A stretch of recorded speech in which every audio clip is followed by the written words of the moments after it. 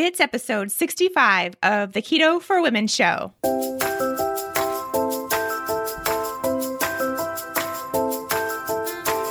You're listening to the Keto for Women show, and I'm your host and nutritionist, Shawn Miner. This show is designed to empower women to find their own expression of the keto diet to maximize their health and happiness. Now let's get started with today's episode.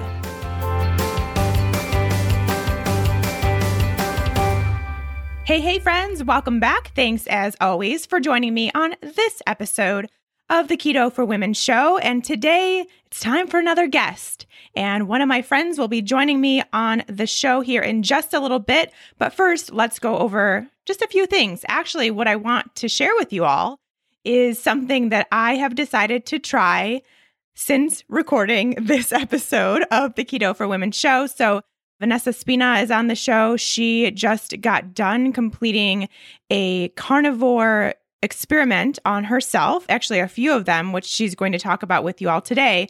And that kind of partially inspired me to try carnivore as well. It was already something that I kind of had in the back of my mind, not something we've talked about here on Keto for Women all that much, just for a number of reasons, mainly because I don't feel like I have enough information to educate you all because I don't have it myself yet. So I think the first step in kind of getting ready for that is to try it myself. So to do an experiment on myself, which as you'll hear from Vanessa today, she is one of those biohackers and someone that likes to do all this stuff for herself to really decide if it works for her and if it's something that she wants to promote.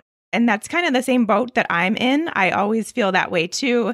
First step is to always see how I do with it and then share my experience with you all. And you can decide if it's something that you want to try once you hear, some of the background, some of maybe the results or symptoms or whatever it may be that others have had. And then you can decide if it's something you want to try. So I am officially embarking on 1 week of the carnivore diet as of the time that I am talking to you right now, which happens to be the Tuesday before this show airs. So if you're listening to this relatively close to when it airs, I'm probably still doing it, probably still eating all meat. And hopefully I'm not feeling too bad. Hopefully I'm feeling great. We'll see. I'll definitely report back, of course. But just had my first meal that was breakfast of my carnivore diet. And it was 3 eggs, 3 slices of bacon, coffee with collagen. And that is it. And honestly, I feel really good. It's definitely a very easy change for me to make. I am one of those people who kind of always am craving protein. Definitely do well on protein. I digest protein well, feel really good afterwards. So this is probably going to be pretty easy for me. I know others don't feel that way. Even just some friends that I have, I was telling them this weekend that I was about to embark on this week, and they just turned up their nose because some people don't crave meat at all. And I think it has a lot to do with your genetics and your ancestry and everything. So something, again, where I can't tell you that everyone's going to be good doing this or not good doing this. Everyone should or shouldn't, but I can share my own personal story, the way that Vanessa is doing with hers today, and you can decide if that's right for you. So the cool thing is I'm only doing this for a week, so I will be able to share next week on next week's podcast episode my experience, what I felt, what I ate, what I suggest doing, any tips and tricks I have, who it would be good for, who it wouldn't be good for. All of that will be coming up next week. So just be on the lookout for that. And in the meantime, I will be sharing some of the things that I'm eating, mainly probably on my stories. So if you're already seeing that, that's because that's where it is. And I started a little bit before this episode aired. And if not, go ahead and check out my Instagram and Facebook stories for everything that I'm eating on my carnivore diet. And of course, just regular Instagram will be showing that too. So that's the first thing. I'm very excited to share more with you next week and to see how this week goes and hopefully have some learning along the way. I'll, of course, also be kind of debriefing on some of the research that I have found out about the carnivore diet, the good, the bad, the ugly, in that episode as well. So keep an eye out. The other thing that I wanted to mention before we get into this episode and our talk with Vanessa is this really awesome information that I have about one of our great Keto for Women sponsors, Tribali Foods. They have just announced a new product. Well, actually, two new products. They have gone into the slider category now, and they've made these little mini burger type things, except they're more sausage-like than actual burgers. They have a pork and sage sausage and a chicken and apple sausage. They look so, so good. You can get them on the website until supplies run out. So they are only selling them on the website right now until later on in the fall, early October. I believe they will be out in some select stores. But right now, at tribalifoods.com, you can get your hands on these mini sliders. The pork and sage is super keto friendly. Let me actually just share the ingredients with you because I have it right in front of my face here. So the ingredients of the pork and sage sausage are pork seasoning, and the seasonings include sea salt, garlic, white pepper, fennel, thyme, nutmeg, olive oil, and sage. So good, right? Very keto friendly. So I encourage you to go try those along with the burgers that are already so amazing, very keto friendly as well, but so handy to have. And the same thing goes with these sliders, especially in the morning, especially if you have kids to feed or a husband or a wife to feed. So nice to have these to just take out a package, put them on the stove, and in a few minutes, you have a really good, awesome breakfast that will keep you satisfied for a really long time and your family satisfied for a really long time. So head to tribalifoods.com. And of course, you all, because you're so special and because Tribali Foods are the best, they are giving you 15% off your online order when you head there. So you can try these new sliders out, get yourself some burgers too. Just stock up on everything and you get 15% off. So exciting. Can't wait to try these myself. These will be great for my next week on the carnivore diet. I will be stuffing my face with some mini sliders, no question. This is Jess Betancourt, the host of DNA ID, the only true crime podcast that exclusively covers cases solved using forensic genealogy. DNA ID goes behind the headlines to answer your questions about this remarkable new crime-solving tool, how it works, how cases are selected, why the cases were unsolved for so long, and how the justice system is addressing it. I include input from law enforcement to give you the inside scoop that we all crave with a straightforward, no-nonsense delivery. You can find DNA ID on any podcast platform. Episodes come out weekly on Mondays.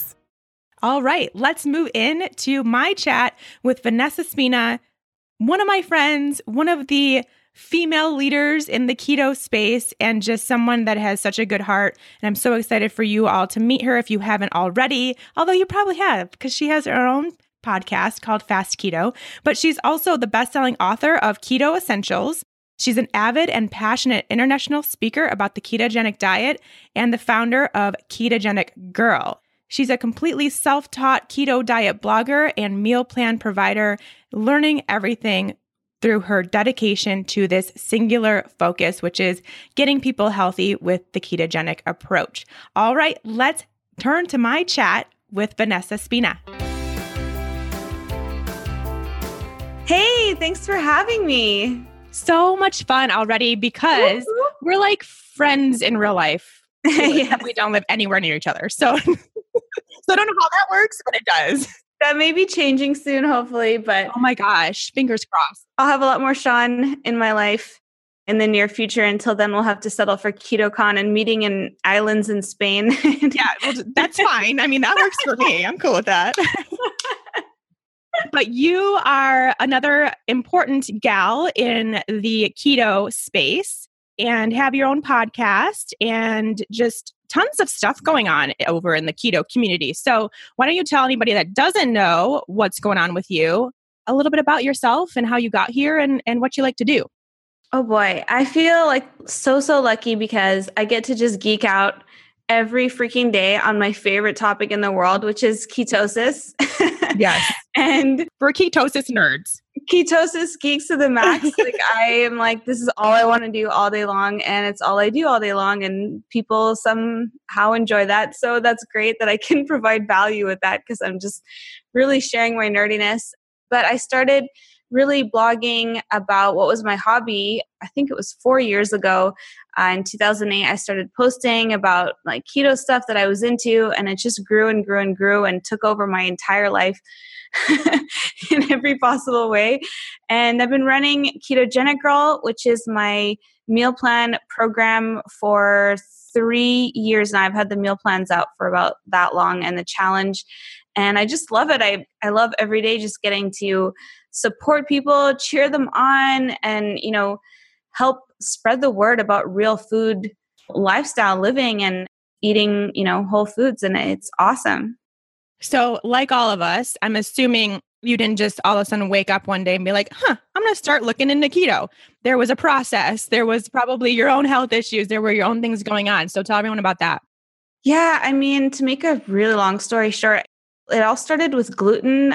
I had quit sugar back when I was in university because I'd heard about Atkins. And then what I realize now is I kind of just swapped sugar for artificial sweeteners. Yeah. And then I swapped artificial sweeteners for natural sweeteners. And that kind of stuff, at least I cut out the sugar all those years ago, but I went gluten-free after finding out that I had a major reactions to it and major inflammation in my colon, extremely painful inflammation. And it changed my life. Within just a few weeks of going off of gluten, all of my pain had subsided. I had throbbing pain in my hands every day that went away. And I was like, oh, this is amazing. There's got to be more to this. So I just kept digging and started like finding a bit of information. Actually, a lot of people find paleo first and then keto. I like skipped the whole paleo thing and I found intermittent fasting.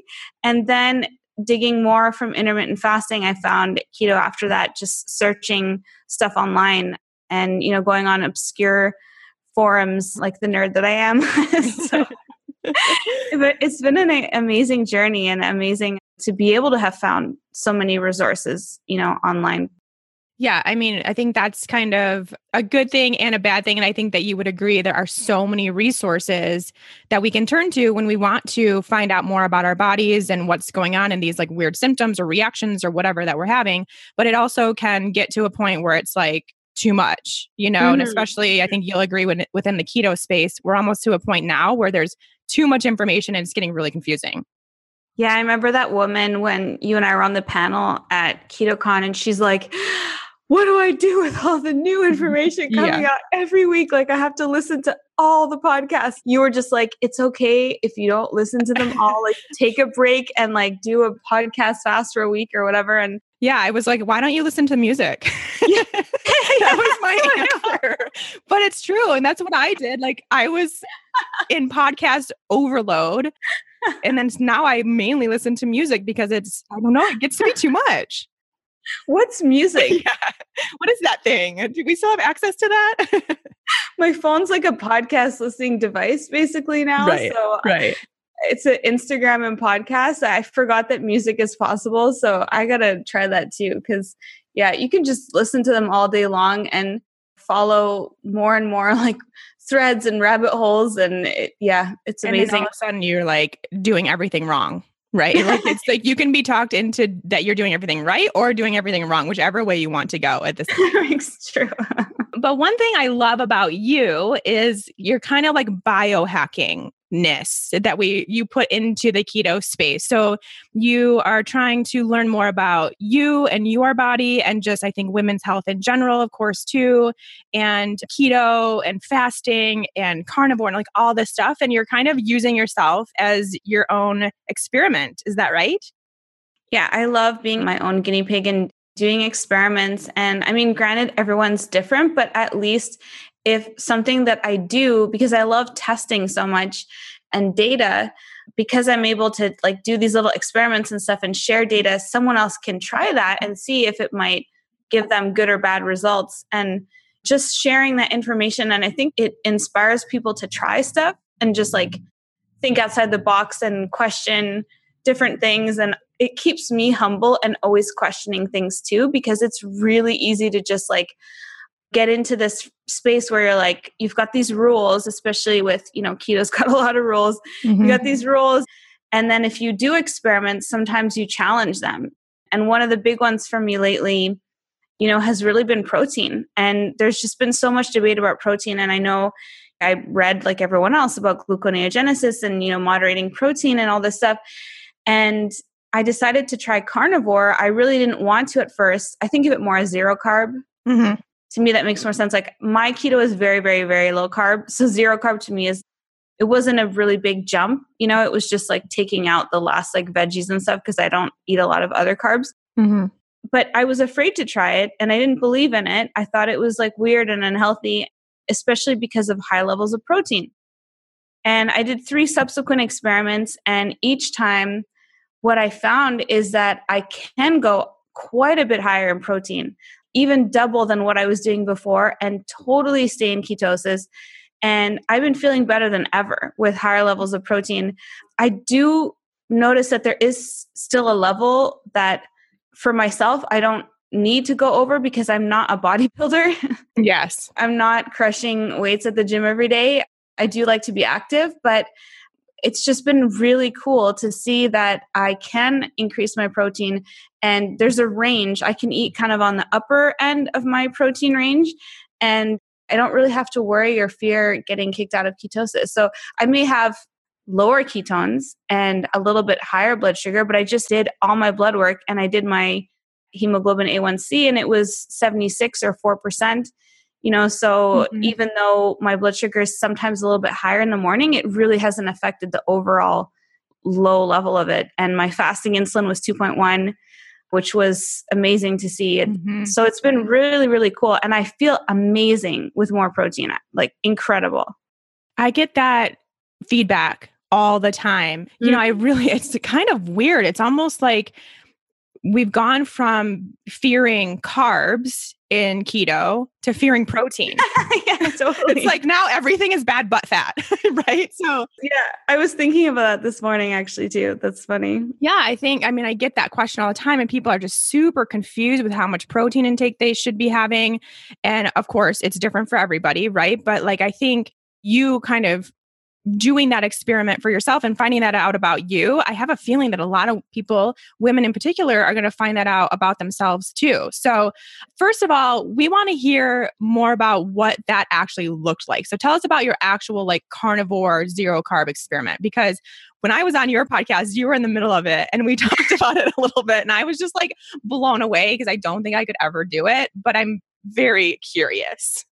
Yeah. So I did 3 kind of trials of it. I did a first one for 7 days and I really didn't like it. I did another one right after we got back from KetoCon. I was like, okay, I got to do this for 30 days to really see like, what is it that all these people talk about? This like amazing effect, this qualitative difference from keto that could be so much better than keto. I want to experience it for myself and see what it is.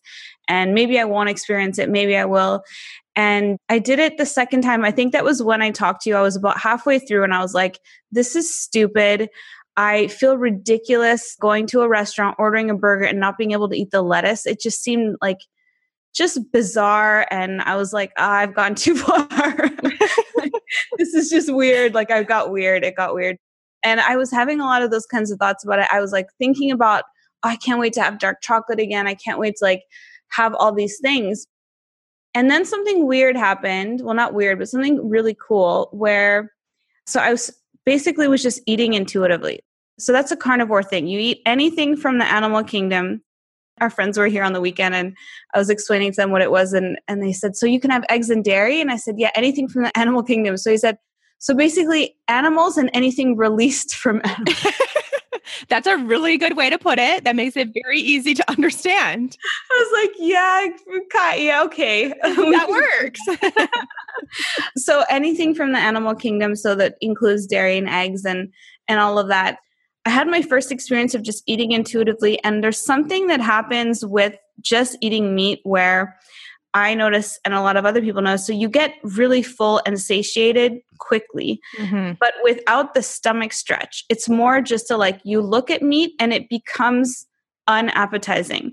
And I really feel that that's the sincere connection with your body, that your body goes, nope, I'm good. And I've got all my nutrients met. I don't want any more. Totally agree. And then if you think about something like a carb type of food. So for me, like my snack in the evening was always like 100% dark chocolate or cocoa butter or coconut, if I thought about that, like, oh, I can make room for that. So that showed me there's a difference really between hunger and appetite. And there's always appetite. Appetite can always be there because there's something else going on. Especially for me, I learned I'm really carb sensitive, but I got to experience this eating intuitively where it's like no more calculating anything. Not that I really did that much anymore, but I still like would do sometimes just planning and stuff using at MyFitnessPal. This was just eat when you're hungry and eat till you're full and then stop. And it was just meat. I found that when I had more beef, like the first time that I was doing it, I did more salmon and chicken and pork. But when I eat more beef, like I got full really, really fast on smaller amounts and like lots of ribeye steak. And it was an incredible experience to just feel this intuitive connection. So I ended up eating about twice a day, 2 meals a day, and I would eat usually like somewhere between 1 pound and 2 pounds of meat and a lot of beef, some like chicken and pork and fish still, but just more heavy on the like steaks and burgers. And I just had this incredible experience of intuitive eating where I really, really connected with my hunger. And I decided after that it was so hard for me to go off of eating dark chocolate and coconut butter that I decided I don't want to bring that back in because I'm really enjoying, like once I got to the other side of it, I suddenly stopped thinking about it and stopped having this dependency on it. And I really liked that. So did it seem like then it kind of made you realize then that constant, like basically your habit of the chocolate and the coconut butter, you weren't eating intuitively with that because it was kind of your habit, your go-to, even when you weren't hungry, you were still going to have that. So it kind of made you realize that?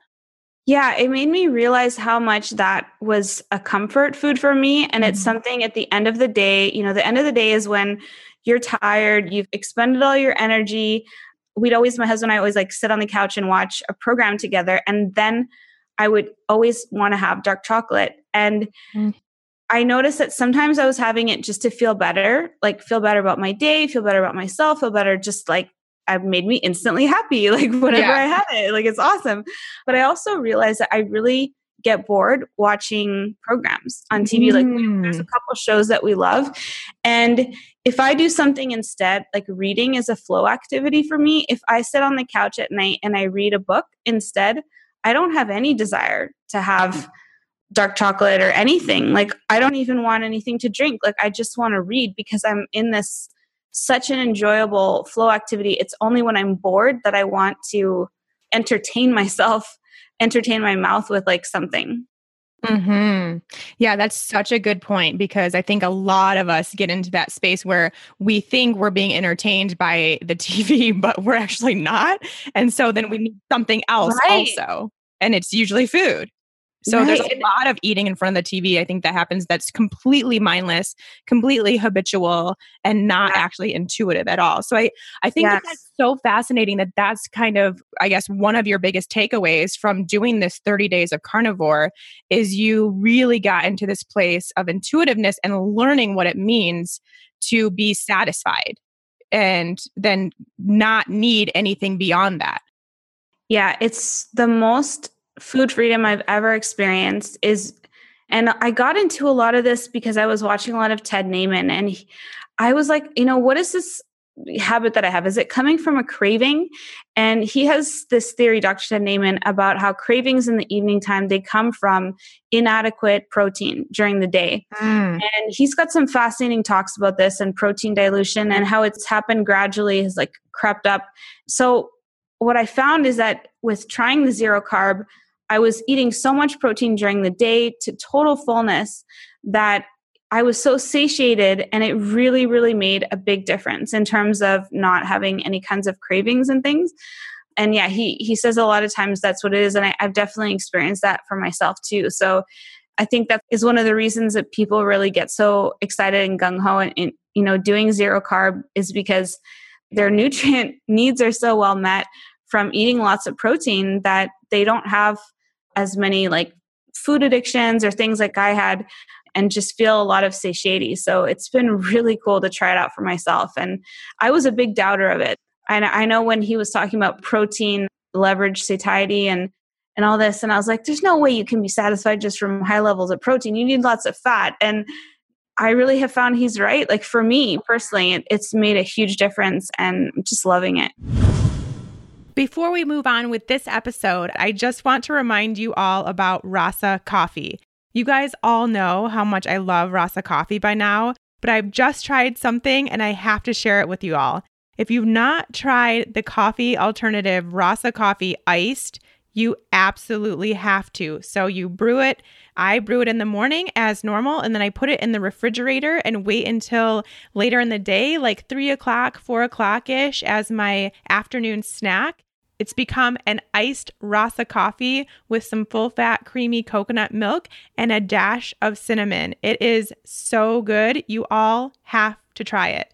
And the best part is that I feel really good drinking it because I know that it's doing great things for my adrenals, for my detoxification pathways, and for just having a little bit of a natural energy boost to get me through the rest of the day. There's no caffeine, there's no sugar, there's no gluten, there's no dairy, there's nothing else in it but these amazing adaptogenic herbs that are so great for our adrenals and the rest of our body. They've also created this perfect recipe of these herbs that makes it taste amazing. It's not really a flavor I can describe because it doesn't taste like coffee, but it really does make an amazing coffee alternative, so a really good substitute. So whether you're looking to break your caffeine habit, which I think you all know I highly recommend for a lot of women that they do, especially if they are having issues with their adrenal health, this is a really great option, even if you use it to start weaning yourself off caffeine or you mix it with some decaf. That's a really great option too. It's also really good in like a bulletproof style, so you can do that with your morning beverage. So no matter what, you have a purpose for Rasa Coffee in your life and you are going to love it. And because they are sponsors of the Keto for Women show, you get 10% off your order plus free shipping when you use the coupon code KETOWOMEN10.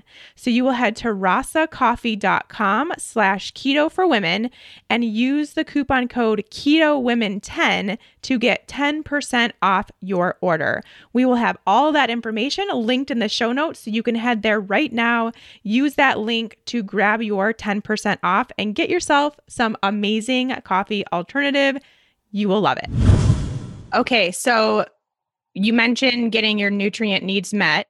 So I think a lot of people and, some of the naysayers about going zero carb or carnivore is that you're not getting these micronutrients from, leafy greens and other vegetables that we have in our daily plans, most of us. So I guess, how do you feel about that? And was that anything that you experienced? Yeah, so I've learned so much because I did so much research before trying this out and also while trying it out. There's a couple different theories about micronutrients, like in anti-nutrients in plants. There's a lot of information coming out about that now and how there's anti-nutrients in the plants that can bind to some of those micronutrients and prevent absorption. And I don't know how I feel about that. I think for most people, eating vegetables is great, and I'm not going to be eliminating them out of my diet. For me, I've decided that I just would rather quote unquote spend my carbs on vegetables as opposed to more like dark chocolate or coconut kind of things. So I don't think that there's any valid reason or real reason for anyone to exclude plant foods, especially the lower starch ones. And, if that's something that you love, it's a part of your lifestyle, there's absolutely no reason not to have them. I think that people who have decided to go without them, they've noticed a qualitative difference for themselves without them long term, that they don't really want them. And that's a personal decision for them. But I think for most people, vegetables have tons of great nutrients in them. So unless you're really sensitive to some of those anti-nutrients, there's so much information now coming out about lectins and phytates and salicitates and oxalates and all these things in vegetables. And I think it's important for some people to question those things and look at them and say, one of the things I discovered is I ate a lot of cruciferous vegetables, and they cause a lot of bloating for me. So I've been kind of using carnivore as an elimination diet and switching to trying different vegetables that don't cause that bloat for me and that kind of indigestion. So I think there's no reason to exclude vegetables unless it's something for you. Like some people are extremely sensitive to them. I really don't know what I think about the theory of the anti-nutrients binding all of the micronutrients in there. I think there's just no reason to give them up totally unless you have some chronic persistent health condition that's not going away and there's just nothing else that can help you and you want to try it. But for most people, I don't see why. Yeah, I mean, it's just, if anything, just for like variety and flavor. Right. And, I mean, yes, you're getting all your micronutrients from those veggies and stuff too, but just because, food tastes good and veggies are delicious. I do want to say one thing, and that there is a chart you can look up. Have you heard of Dr. Georgia Ede? No, I haven't. So she's done a lot of work about this. She's a doctor and she has a really cool website because she has some information about, a lot of people fear eating meat. And I'm not talking about carnivore, but just eating more protein or eating more red meat, especially. And she has a website called Diagnosis Diet, and she talks about some of the studies that have been done on red meat, and she kind of debunks some of the so-called causative correlations between eating lots of red meat and cancer and early mortality and even nitrates and all these things. But she also has a really cool chart. And I remember when I took nutrition in university, one of the first things that our professors said to us is the bioavailability of nutrients is the highest in meat. Like it totally eclipses vegetables. And I was a vegetarian at the time and I was like, oh no, like that's no good. Can't be true. Yeah, but she has this chart on her website and you can see that most vitamins, they are best in terms of bioavailability in animal foods. Mm-hmm. There's only one where plants are better sources, and that's vitamin C. And vitamin E is very low in animal foods, except for liver. So if you're eating a lot of meat or sort of less vegetables, it's great to have organ meats and, liver and that. And that's one of the reasons that people talk about it is because of the vitamin E. But everything else, iron, calcium, iodine, zinc, ALA, EPA, DHA, vitamin A, vitamin B1, all the, B12. B12 isn't even found in plant foods. Mm-hmm. Vitamin D is not found in plant foods. So there's so much nutrition and micronutrients in meat itself. And I think that's why so many people have been thriving on it, even though they're excluding plant foods. Yeah. And that's something that I've heard as well. I haven't done nearly the research that you have on it. And I think all of my listeners should know that I have no stance for or against carnivore at this point. So I'll just know that. Yeah. But just in thinking about it, just in what I know, and especially this, my listeners, of course, know this too, like the quality of the meat is so, so important. But if you're getting like grass-fed, grass-finished beef and you're getting wild-caught salmon and using grass-fed pasture-raised dairy and these kinds of things, if you're really making sure that the quality of the food, and especially if you're going carnivore and that's all you're eating, should be of the utmost importance. And if you're going there and you add in your, again, good high quality organ meats, like you're really going to be meeting most, if not all, of the micronutrient things that you would want to get. So I do totally see that because, again, we always assume that veggies and even fruits or whatever have all of the micronutrients we need. And they do. They have a ton. But like you mentioned, they're not all available to us. Yeah. We don't absorb them all as humans. So, whereas eating meat, we absorb and retain a lot more than they're more readily available, more readily usable to us as humans. So I can definitely see that being like a huge pro to eating carnivore or just eating more meat in general, just having a higher protein amount than a lot. I would say vast majority of those ketonians are doing right now. I agree. And really bumping down their protein ratio when it doesn't need to be that low. Yeah, bumping it down and replacing it with a lot of fat and a lot of boosted coffees and things, which I think are great. My favorite boosted coffee kind of thing right now is just adding collagen to my coffee. But there's no reason to really dial down protein that much. And I would encourage people to test higher levels and see how they feel. And honestly, I think the best thing that has come out of this zero carb carnivore trend has been getting people to question more their protein levels and maybe eat more protein and play around with it. And I think that that's the same thing for anything. It's the same with fasting. I think the best thing that's come out of the fasting trend is people realizing that they don't have to eat every hour or every 2 hours. And there's extremes to both sides. If you can't eat all the time, that's not good. But if you fast all the time, that's not good either. And I think it's just kind of the same thing with zero carb. You don't want to eat too much meat, but eating too little protein is not going to be helpful for your body either.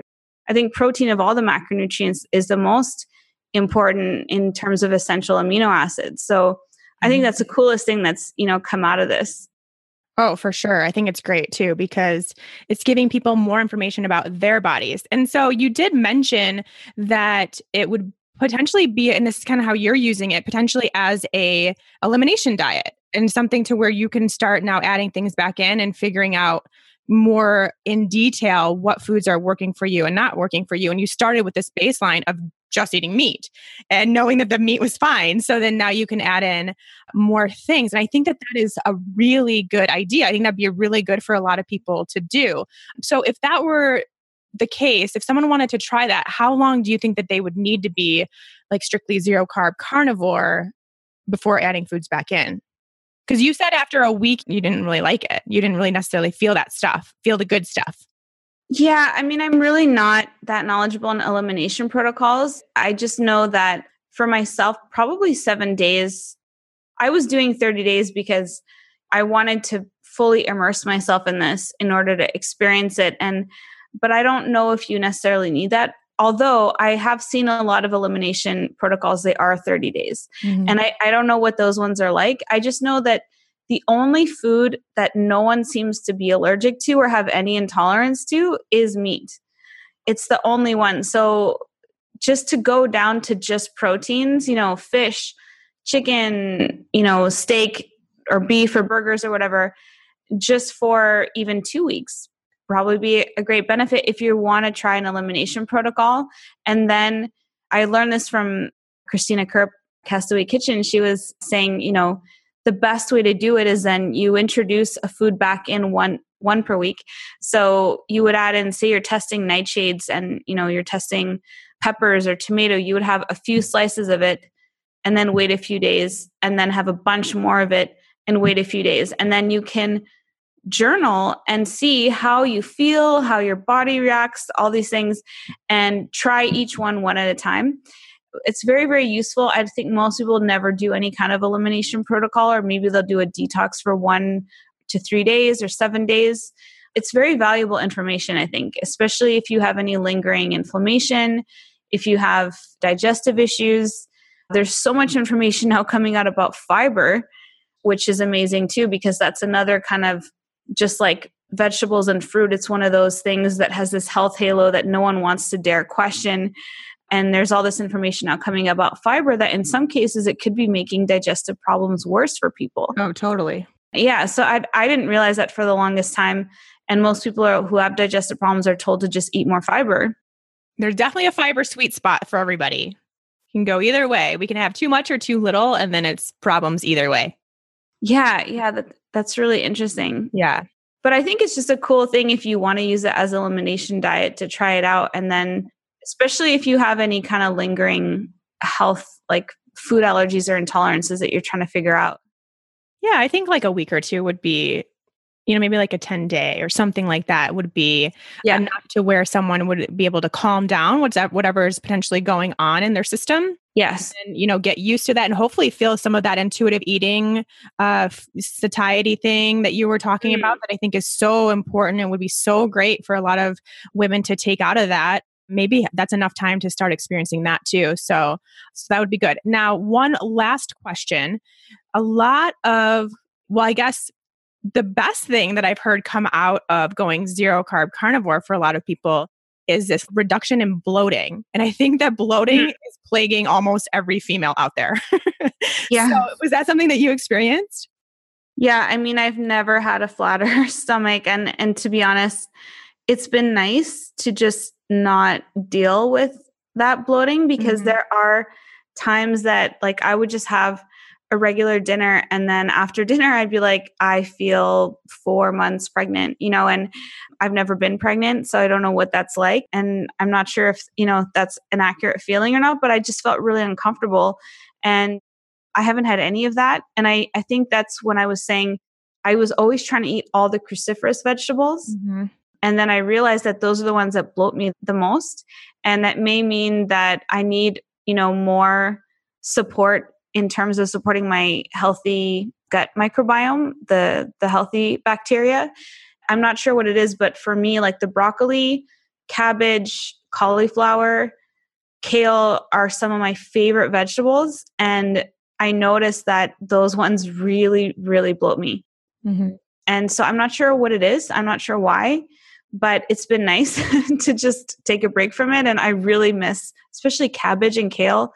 I love those vegetables, but it's nice to just not feel so uncomfortable after eating them. And I don't know why I'm sensitive to them like that, but I'm hopeful that maybe I won't be at some point if I just keep, supplementing well with probiotics and all that. But, maybe my gut lining still needs to repair, but it definitely is nice to just eat a meal, be really full, but not be totally distended in your abdomen. Yes. Yes. I think we all know what that feels like. So that is very motivating for sure. But really, I just love this whole thing because, of course, what I preach here is you being the advocate for your own journey. So you found out all of these things from this experiment that you did. And so this may not apply to me or to this other gal that's listening, but the whole story is like, you found out what works for you. And now we can encourage other women to find out what works for them. And it may be more protein. It may be that they also can't digest broccoli, So like, there's a lot. I just love it. I love it so much. And I think that I really do think carnivore would be a good place to start for a short term for some people to figure some of this stuff out for them if they're still having issues with keto or with digestion or even energy or having sugar cravings or whatever the case may be. That may be a place for them to go to learn more about themselves. So I want to transition now because you do also have some information that you learned about fasting from your own experimentation and just kind of, I think, working with women too and seeing how they do. So how did you first start learning about fasting or getting into it yourself, and what have you learned? Yeah, I mean, one of the things that I love the most about keto is it's really a fasting mimicking diet in that we can get so many of the benefits that come from doing prolonged fasting. And, most of those benefits come from autophagy and mitophagy and this, cellular repair that happens when we are in that state when, we go between a fed state and a fasted state. In that fasted state, it's a repair time. And a fed state is more of a anabolic growth time. And I just love that with keto, because you get really satiated. I know when I was on high carb diet, that's when I started fasting. I had first come across Ori Hoffelmaker. I don't know if you've ever read his book. He has this book called The Warrior Diet. And that was the first thing that, started my whole kind of journey into this stuff. And he would do intermittent fasting in one meal a day at the end of the day. But there wasn't any distinction made for like eating any kinds of like different macronutrient amounts or anything. So still doing high carb for a long time. And once I went into keto, I found that because I'm so satisfied from having my main essential fatty acid and amino acid needs met, that it's very easy to fast between meals. So there's a lot of benefits that can happen just from doing time restricted eating. And there's all this fantastic research that has come out of the Salk Institute with Dr. Sachin Panda, where he's done these studies where people just close their eating window earlier in the day and they get amazing benefits. And it's really just eating really well at your meals, whether that's 3 meals a day, 2 meals a day, 4 meals a day, whatever it is for you, eating really well at those meals and then fasting between the meals so that you're not just fasting when you're sleeping, you're fasting during the day, and your body can switch back and forth between, those anabolic and catabolic phases where you're also going into your stored fat. And I mentioned earlier, my fasted insulin is 2.1. That's all just come from doing time restricted eating and fasting between meals. And you can get so many benefits and reduce your fasting insulin just by making sure that you're not eating between your meals, because you're eating so well at your meals that you're really well nourished. Oh, I love that so much, because it kind of takes this, I think there's, of course, this halo of fasting where it's like, oh, I just don't eat. And I guess if we change the verbiage almost, it makes a huge difference, and it makes it seem way more doable and healthier, honestly, in my opinion, because we're not saying don't eat. Yeah. No one said don't eat. All we're saying is make those meals count. So when you're eating, make them count, make them full of nutrients, full of food, so that you're getting your needs met, and then you'll be fine, right? So then you probably won't even be hungry or necessarily want to eat, but you won't need to have snacks around, and you can go longer periods of time in between meals, and you're still getting those benefits that come from fasting, but it's not like you can't eat for 3 days to get that, right? Yeah. And I really think that the grazing and like what I call nursing, like drinking beverages and snacking throughout the day, it really comes because there is a lack of, those essential fatty acids and amino acids being met at meal times. And so the body is just constantly craving all throughout the day food. And, we're eating these low calorie foods in order to keep calories low. And yet they're just made mostly of carbohydrates. They're mostly made of sugar and some fat. And there's really not a lot of amino acids. There's really not a lot of protein. And I think that just causes this kind of grazing behavior and nursing behavior. I used to do it. I always had carrot sticks or juice or a latte or something going on. And, it's just a subtle shift to be incorporating more of that protein, more of those healthy fats at your meals, so that it's not even a challenge. It's not even like, oh, I can't eat for the next 4 hours. It's just, I'm good for the next 4 hours. It's a total different, shift. Just as proof to what you just said, I see this all the time in the women that I work with. They'll have, what did you call it? Instead of a fatty coffee, you called it something like a level up latte. No, there was something else that you. Oh, boosted. Yeah.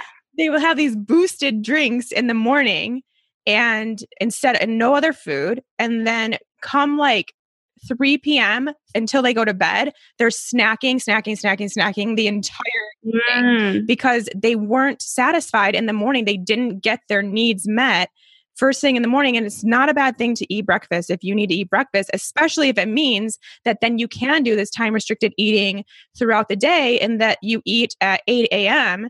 and then maybe you don't have lunch until 2 p.m. But in between that time, you're fasting and your body's working in these different capacities. So it just makes such a big difference and I think that is such a great thing for you that you said that needs to be repeated, is like those meals meet your requirements, and that's why you don't need or want to snack in between. So if you feel like you have to snack at any point in the day, really all that means is that you probably didn't eat enough food at one of those meals. Exactly. Such a big difference, and that really makes it so doable and a really healthy approach to fasting. Or just, then we don't have to call it fasting. Like, you don't even call it fasting. That's why I like time restricted eating. It's more just eating, but restricted within time. And I like to say you don't have to eat less food. I eat more food than I used to. I'm in better shape than I ever was, and I have better body composition than I ever have. I'm eating more, but I'm eating the right foods, and I'm just eating less often. And that doesn't mean less food. And I like to have in my coffee collagen. It's protein. And I think that the body really, I put a little bit of coconut oil in there, sometimes like a teaspoon for flavor. And you get your fatty acids there, but you really get your essential amino acids. And that means you will be more nourished. And it's not going to be like forcing, like fasting shouldn't be this forced thing. It should just be something that naturally occurs. And I really believe that that's easy to do when you're well fed. Oh, I love it so much. I love all your just little bits of information that you have from basically doing your own research on yourself and then applying that and seeing if it helps for others too. Yeah, it's been awesome.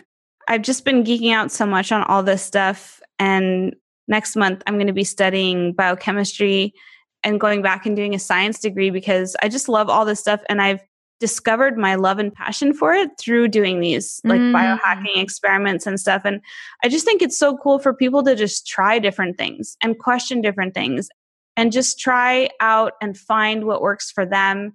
And it's fun. Like it's fun to try different things.